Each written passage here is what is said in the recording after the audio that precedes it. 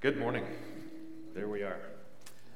We are going to be reading this morning from Exodus chapter 15, verses 22 to 27. And I believe Olivia is going to come and read that for us. Exodus 15, verse 22.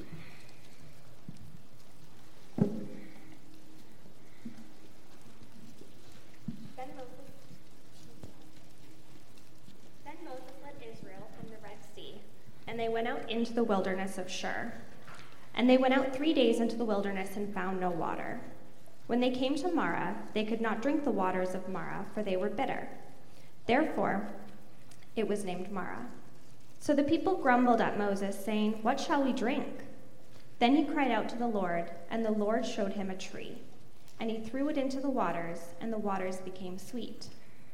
There he made for them a statute and regulation, and there he tested them. And he said, "If you give earnest heed to the voice of the Lord your God, and do what is right in his sight, and give ear to his commandments, and keep all his statutes, I will put none of the diseases on which I have put on the Egyptians. For I, the Lord, am your healer." Then they came to Elim, where there were 12 springs of water and 70 date palms, and they camped there beside the waters. Amen. Thank you. And Lord, as we turn to your word now, we're asking that you'd visit with us, that your Holy Spirit would be present in the reading and in the preaching of your word. Lord, that you might minister to our hearts and lives, that you would bring healing to every one of us. We ask this for your glory. Amen. Continuing in our series on the names of God, and as Olivia just read, reading today about Yahweh Rapha, the Lord, our healer. Before we get to this passage, I'd like to begin by considering a passage that's much better known. If I were to ask you what's the most famous passage in all the Bible, probably the unanimous pick would be John 3:16. But I think second runner-up would likely be Psalm 23. I wonder how many of you do you think you could recite this, Psalm 23? Show me a show of hands. How many think you could recite this? I won't ask you to do it, don't worry. It's so well known by so many of us, and yet within it is contained an enigma, a mystery, a question, a problem. And I wonder if we've considered the problem before. It begins in this wonderful way: "The Lord is my shepherd. I lack nothing. He makes me lie down in green pastures. He leads me beside quiet waters. He guides me along the right paths." Did you catch that? When the Lord is our shepherd, he guides us along the right paths. The problem comes in the very next verse where we read this: "Even though I walk through the darkest valley," or as many of you know, the valley of the shadow of death, "I will fear no evil, for you are with me." Do you know what the problem is? The problem comes in praising God, worshiping him in this psalm, claiming for him to be our shepherd, describing the wonderful places that he leads us, and declaring that he guides us along the right paths. But then finding that we're in the valley of the shadow of death. How did we get here, Lord? I thought I was following you. And our first inclination would be, I must have lost my way.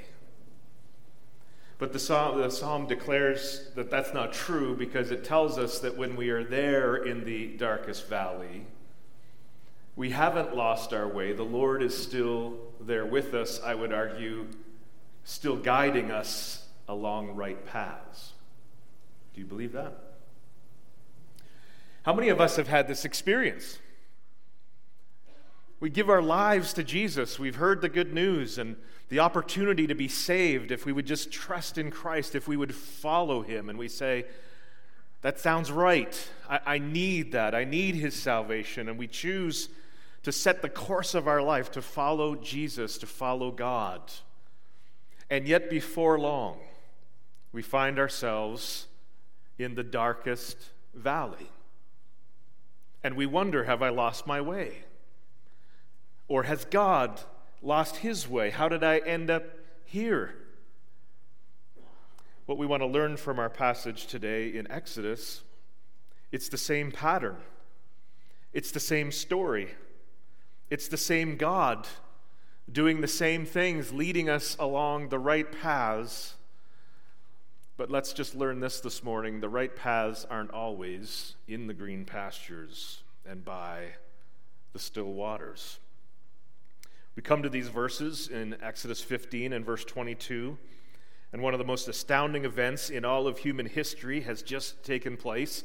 God has parted the waters of the Red Sea. His people have walked across on dry ground, and then as the enemy pursued, the Egyptians pursued them in their chariots, coming down through the same Red Sea opening that God had created.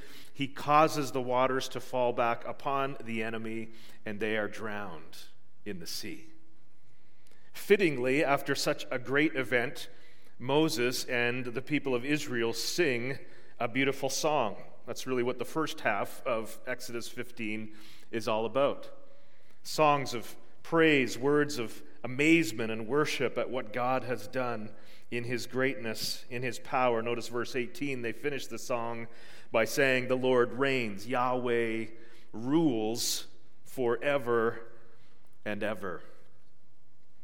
But we come to verse 22, and suddenly it would seem there's a dramatic shift. Because we find here that Moses led Israel from the Red Sea. They went into the desert of Shur. For 3 days they traveled in the desert without finding water. Not surprisingly, we'll find that the people grumbled against Moses, and if it was me, I'd be saying, "Moses, you forgot the map. Where's your GPS? This must not be the way. Why would you bring us out into this desert?" You can imagine, surely they had their canteens or perhaps their leather skins that they'd filled with water when they were leaving Egypt.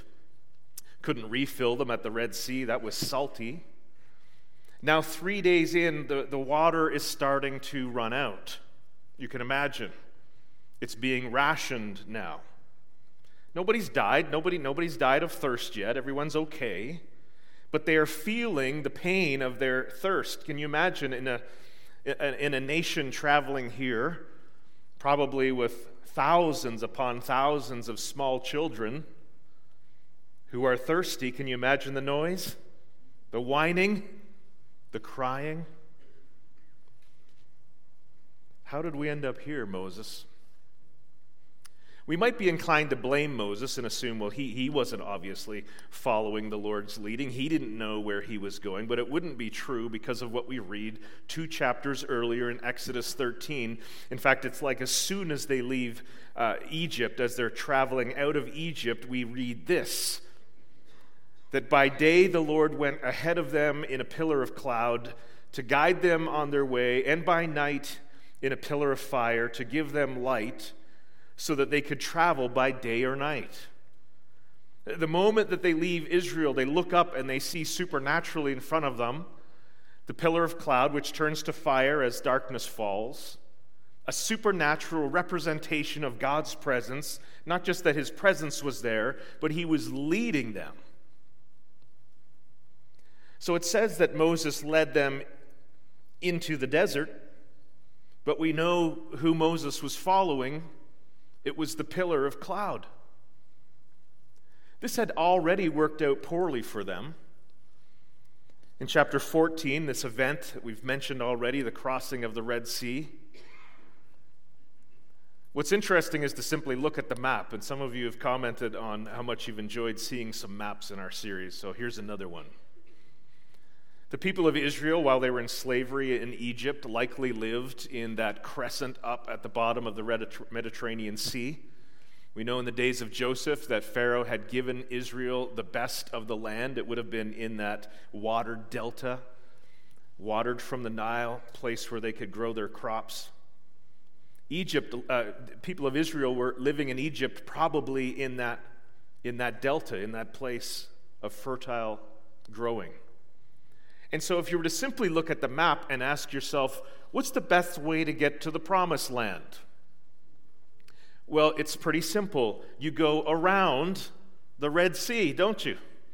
In fact, the most common route to get from Egypt to Israel was a well-worn highway that followed the edge of the Mediterranean Sea. And if you see that little body of water up there on the right-hand side, that's the Dead Sea. That's the land of Israel. So this is really, really simple. We're leaving Egypt. We're heading to the Promised Land. Let's go straight east. Let's avoid the Red Sea. Let's take the highway up to the land of Canaan, where we're heading. But the Lord said to Moses, "Tell the Israelites to turn back," meaning head south, "and encamp near Pi-Hahiroth, between Migdol and the sea. They are to encamp by the sea directly opposite Baal-Zephon." Now, the problem with these names is we don't know exactly where they are. Scholars debate exactly where the Red Sea crossing is. We don't know exactly where that happened. We don't know exactly where these places were. But we do know that God purposely turned his people away from the easy route, the shortcut, the obvious way, and he directed them supernaturally with his pillar of cloud and fire into a place where they would literally be trapped between the armies of Egypt and the Red Sea. Now let me say this. This is our God. I don't know how long you've known God or walked with God, but I can tell you, I've had this experience. How many of us have had this experience? That when we chose to follow Jesus and we wanted to do his calling and his bidding, and we didn't know it would be this hard. Why did he bring me to this place? Why did I have to experience this anxiety, this danger, this pressure? And what we're seeing here as the people of Israel leave Egypt is, this is the right path. Psalm 23 is still true. He's still the shepherd. He's still leading me. He's still leading me in the right path. And for the people of Israel, it was the path through the Red Sea, through the impossible. You have to feel the anxiety, the danger of your circumstances. So they make it through the Red Sea, and the story begins all over. Because the cloud leads into the desert, and there's no water, and they keep going, and they keep going. The cloud's still leading them in the right path, but they are thirsty. This is our God. Read on in the story. And thankfully, on the horizon is the glistening of water. Verse 23 says, they came to a place called Marah. They could not drink its water because it was bitter. Our water here at the church gets a bit of a hard name, so I'm thinking we'll put Marah over the fountain out there. If you've never tried it, you can experience our story here. Actually, this probably was far worse even than our Wallenstein water. They came to Marah. How did they get to Marah? Why did they end up in Marah? Because the cloud led them to Marah. That's why. God, why couldn't you lead us somewhere else? Why here? Can you feel what's happening here? If you've never experienced this in your Christian life, today is a warning that you will, but it doesn't need to be a warning because we find out how good this is. But this is the trial not simply of the desert and of thirst. Here is the trial of disappointment. How many of us have gone down that road? We prayed for the right spouse, but God, why has my marriage been such a disaster? God, we've been praying for a pregnancy, for a child, and now you've allowed a miscarriage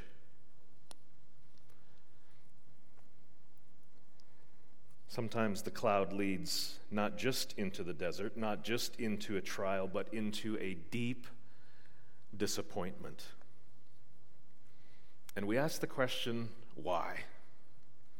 Why does God lead us into these places? Why the desert? Why the thirst? Why the disappointment?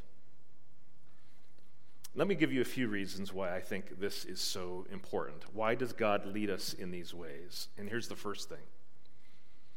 God is always working to convince us that our world is not right.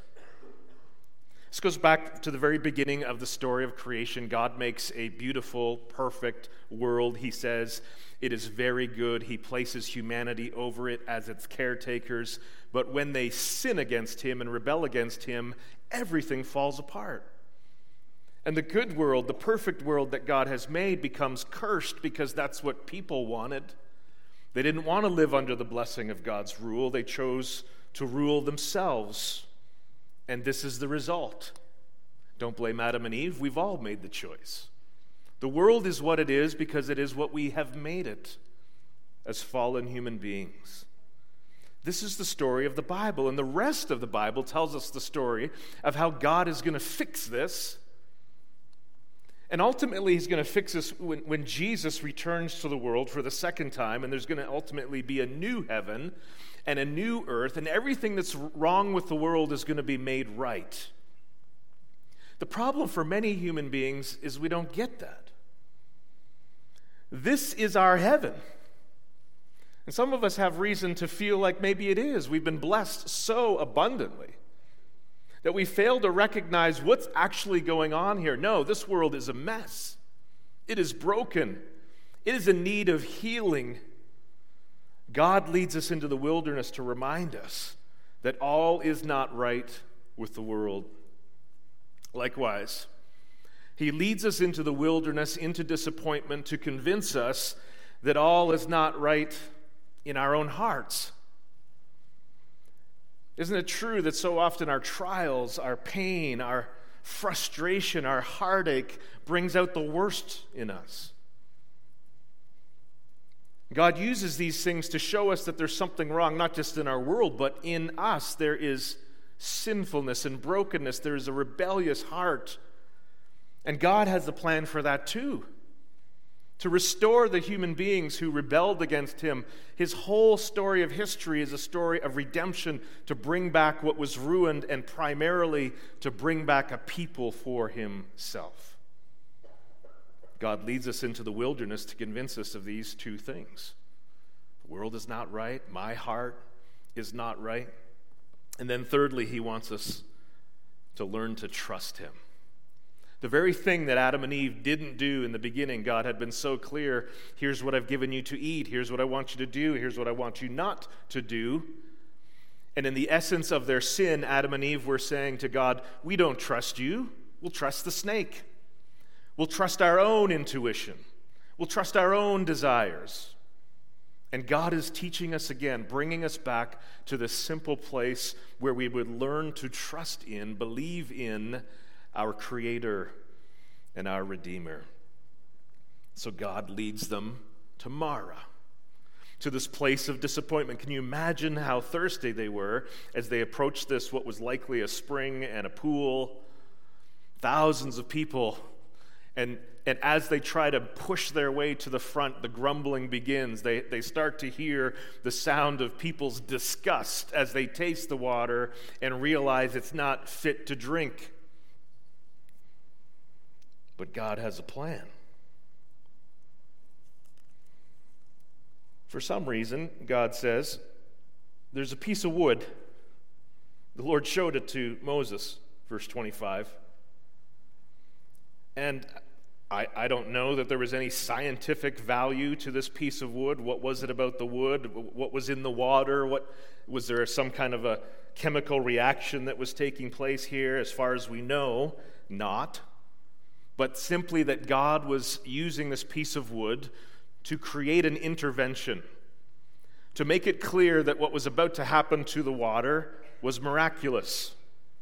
God took this piece of wood which he had made. He took his man who he had called to lead the people of Israel out of Egypt, had him throw it into the pool, and through that action, the water became drinkable. This was God teaching his people that they could trust him even in hardship, yes, even in disappointment.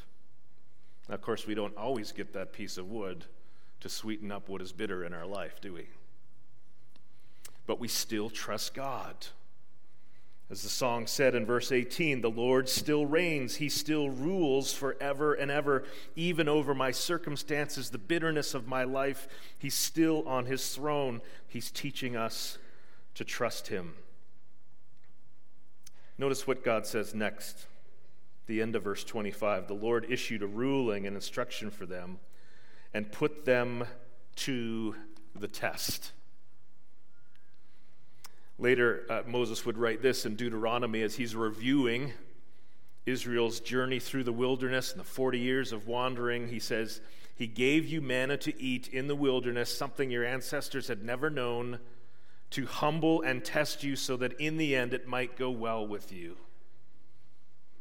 You see, the same thing is true of the desert. The same thing is true of the disappointment of Marah. He brought you there to test you so that in the end it will go well with you.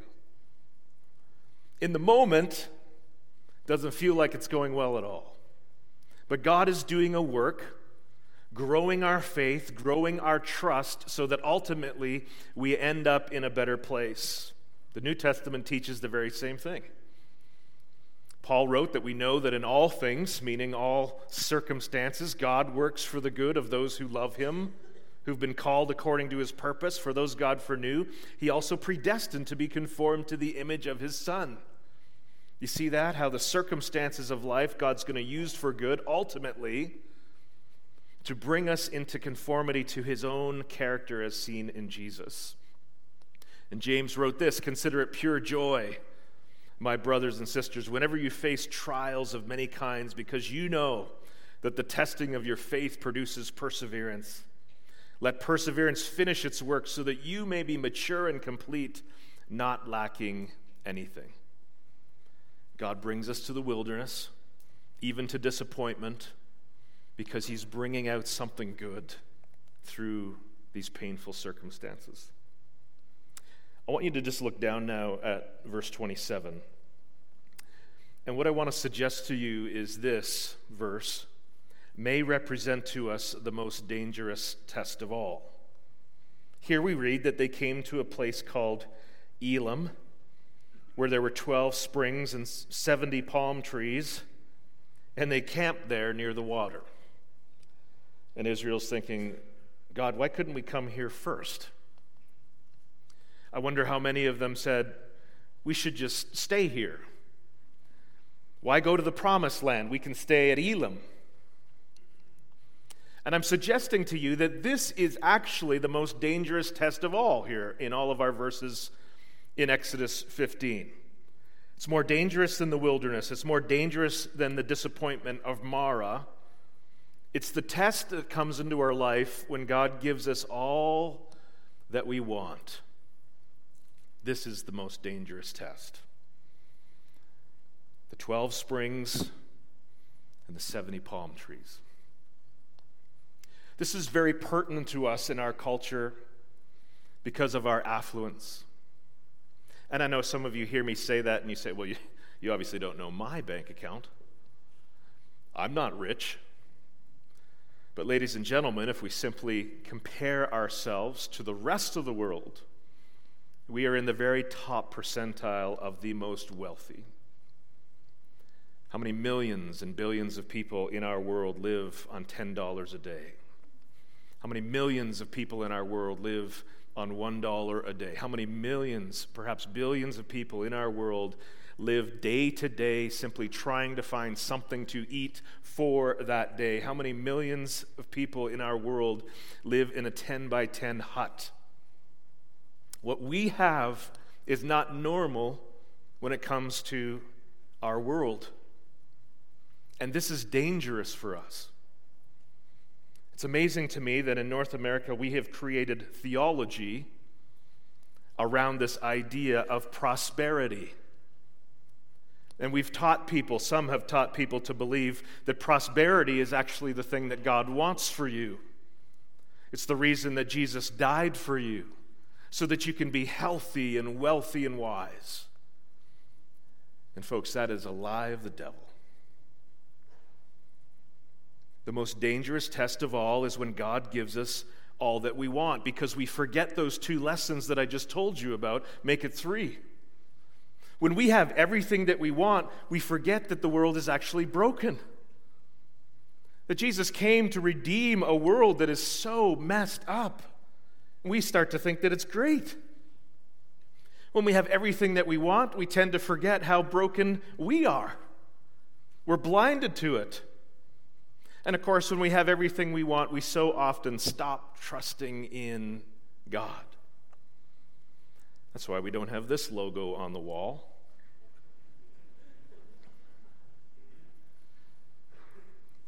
But how many of us live this?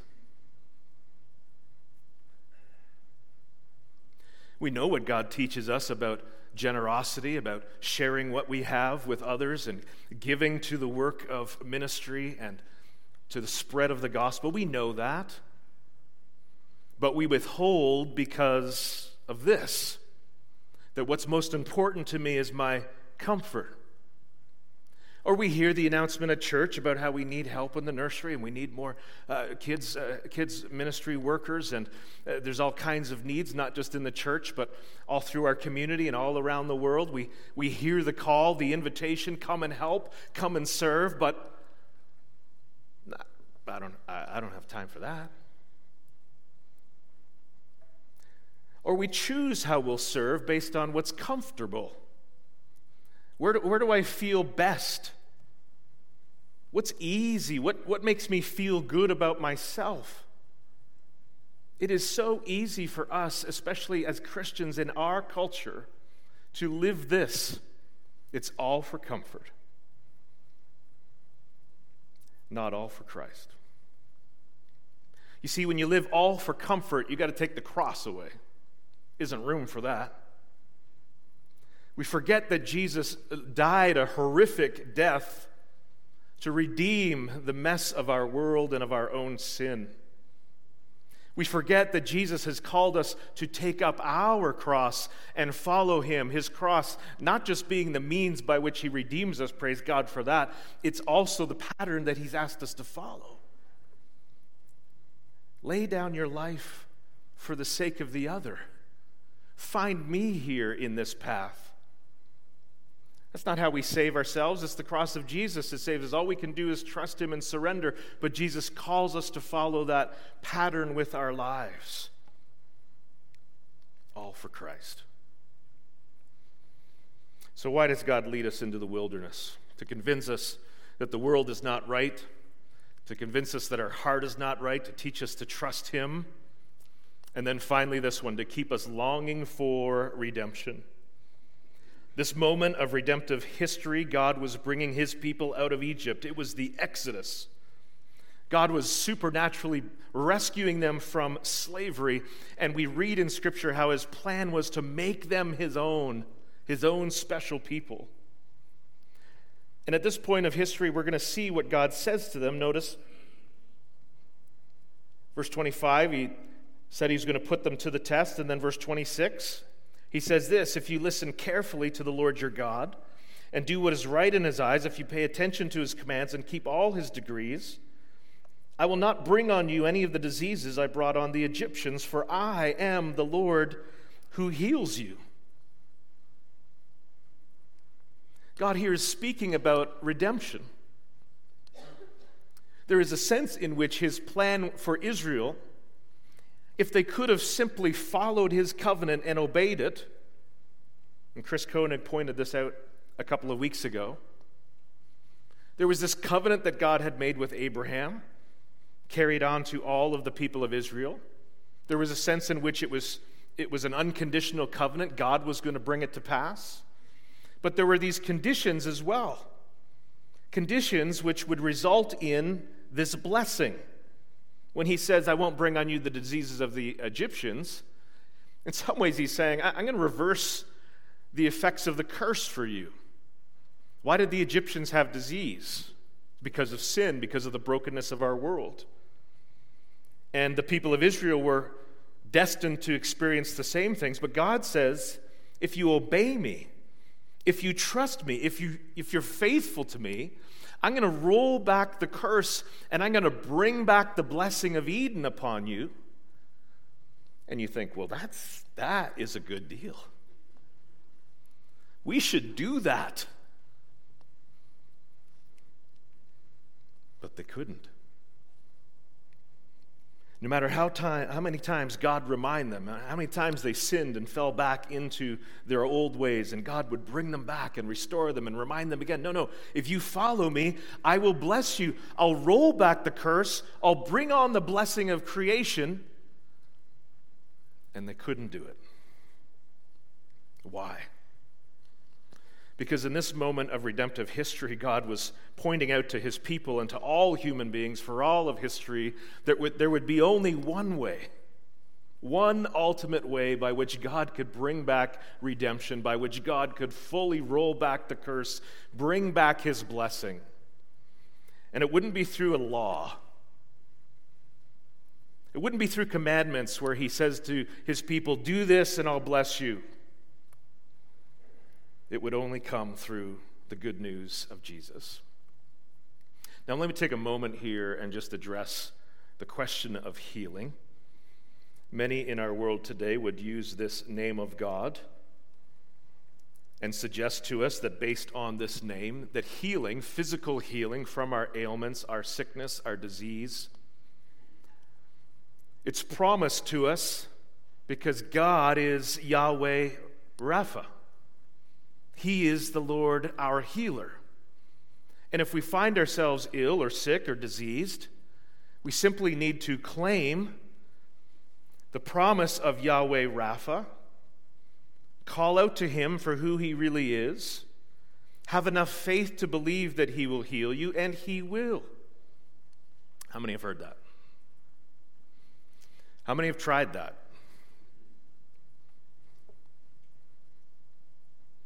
Now, let's be clear. James chapter 5 teaches this to us. If anyone is sick among you, let them call the elders of the church to pray over them and anoint them with oil in the name of the Lord. The prayer offered in faith will make the sick person well. The Lord will raise them up. Now, this is a wonderful passage, and it's a wonderful thing to practice. I have been the recipient of this earlier in my life. When I was around 30 years old, I was hit with something called psoriatic arthritis. And it became extremely severe to the degree that I had a hard time climbing stairs. And at that time, the elders of Goodkey Bible Fellowship, where we previously served, did this. And Claude Martin, who I love, poured a lot of oil on my head. Had to buy his wife a new jug of vegetable oil. And the elders prayed for me, and I cried. And nothing happened.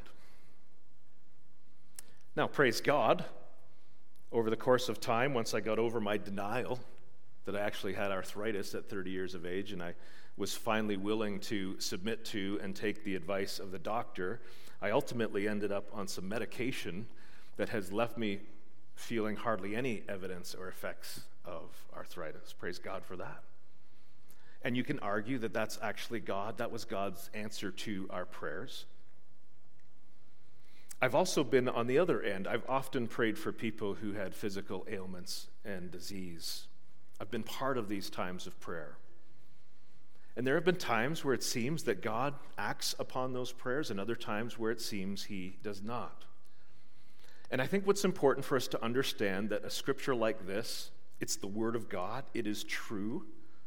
But when we read a scripture like this, or we read about Jesus healing people, God's not intending for us to forget everything that he's already taught us in the Bible. And what he's taught us in the Bible is that we live in a broken and sinful world, which he has so clearly said in Genesis chapter 3, has a curse upon it. And until that curse is fully rolled back, until we stand in the new heaven and the new earth, until we have our new bodies, we are going to still experience sickness and disease. We can't just claim it away. Here's a really funny verse, I think. Paul writing to Timothy, and he says this in 2 Timothy 4. Yeah, Trophimus, remember him, my co-worker, the guy that's serving with me? Yeah, he got sick. I just left him in Miletus sick. I mean, this is the guy who had healed people. He'd touched people, his handkerchief, and he'd laid on people and prayed for people, and people had been raised from the dead and all kinds of things. But yeah, Trophimus, sorry, bud. Not for you. And of course, Paul's own testimony could say that he had some kind of a thorn in the flesh, and we don't know what it was, but he pleaded with the Lord to take it away, and God said, sorry, man, my grace is sufficient for you.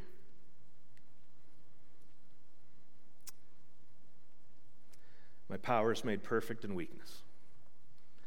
You see, you got to keep your eye on the big picture before you start focusing in on a verse like James 5 and claiming something for now that God has promised for later.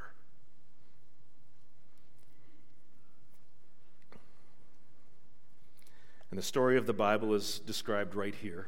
Romans chapter 8, the whole creation groaning as in the pains of childbirth right up to the present time. Not only so, but we ourselves, who are the first fruits of the Spirit, groan inwardly as we wait eagerly. Why are we waiting eagerly? Because we don't have it yet.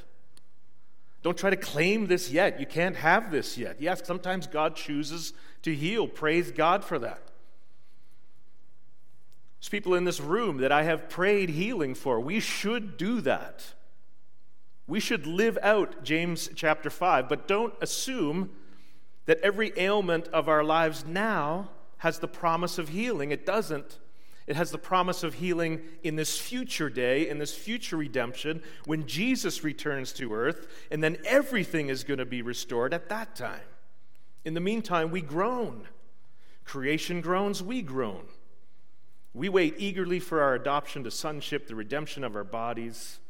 That happens when Jesus returns. So what is this healing of God? How can he be Yahweh Rapha if he doesn't intend to heal all of our diseases?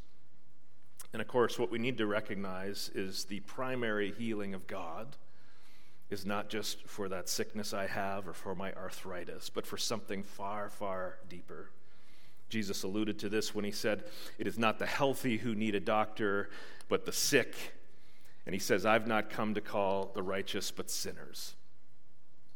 The true sickness, the deep sickness, the primary sickness is not physical, it's far deeper. It's the sickness of our sin. We read this in Isaiah 53, describing the suffering of Jesus. He was pierced for our transgressions, crushed for our iniquities. The punishment that brought us peace was on him, and by his wounds we are healed. Yeah, see, he's going to heal me. No, read the whole verse. The primary healing that's being described here is for sin and transgression and iniquity. This God has promised to heal. And this is good news. I mean, I hope you're not sitting here today saying, oh, what a bummer. Or you're thinking, well, Gary doesn't know theology on this healing thing very well. But here's what we need to understand today, and that is that God does want to heal you. He wants to transform you. He wants to change your life. That is why Jesus died. That's why God's allowed you to hear the gospel and hear about Jesus. And maybe you've responded to Christ. It's because God wants to heal you, transform you. As we read earlier in Romans 8, he wants to make you into the image of his Son. This is the healing of God. He's going to heal his world, and he's going to heal the people of his world, and he's already begun that work. How many of us can say amen to that? Some of us can look back at situations in our life or a time in our life where sin had such a hold on us, but praise God, he's caused that grip to be loosened in our lives. Some of us have overcome addiction. Some of us have overcome the bitterness of unforgiveness. Some of us have seen our character change. There's children here who've watched transformation in their parents. This is why we come to church. This is what we have to celebrate, is God is changing lives. And I hope that as we read this story, we see ourselves, as we think about the people in the wilderness, the disappointment of Mara, we feel the reality of our own brokenness in ourselves, but we leave today with this hope that God wants to change you and me. He doesn't want us to stay the way we were. He wants to begin to heal the brokenness, and having come to Christ, this is the promise of God. Our transformation, our sanctification, God has promised it. He who has begun a good work in you will bring it to completion, Philippians tells us. So he is Yahweh Rapha, even though my arthritis remains, or your sickness remains, or even your cancer remains, because he's healing our hearts. We're going to sing that now as we close. God is here. He's touching every heart. He's healing every heart. He's mending every heart. He's turning lives around. My question for us, in light of this truth, have you surrendered your life to Yahweh Rapha? Have you surrendered to his healing touch?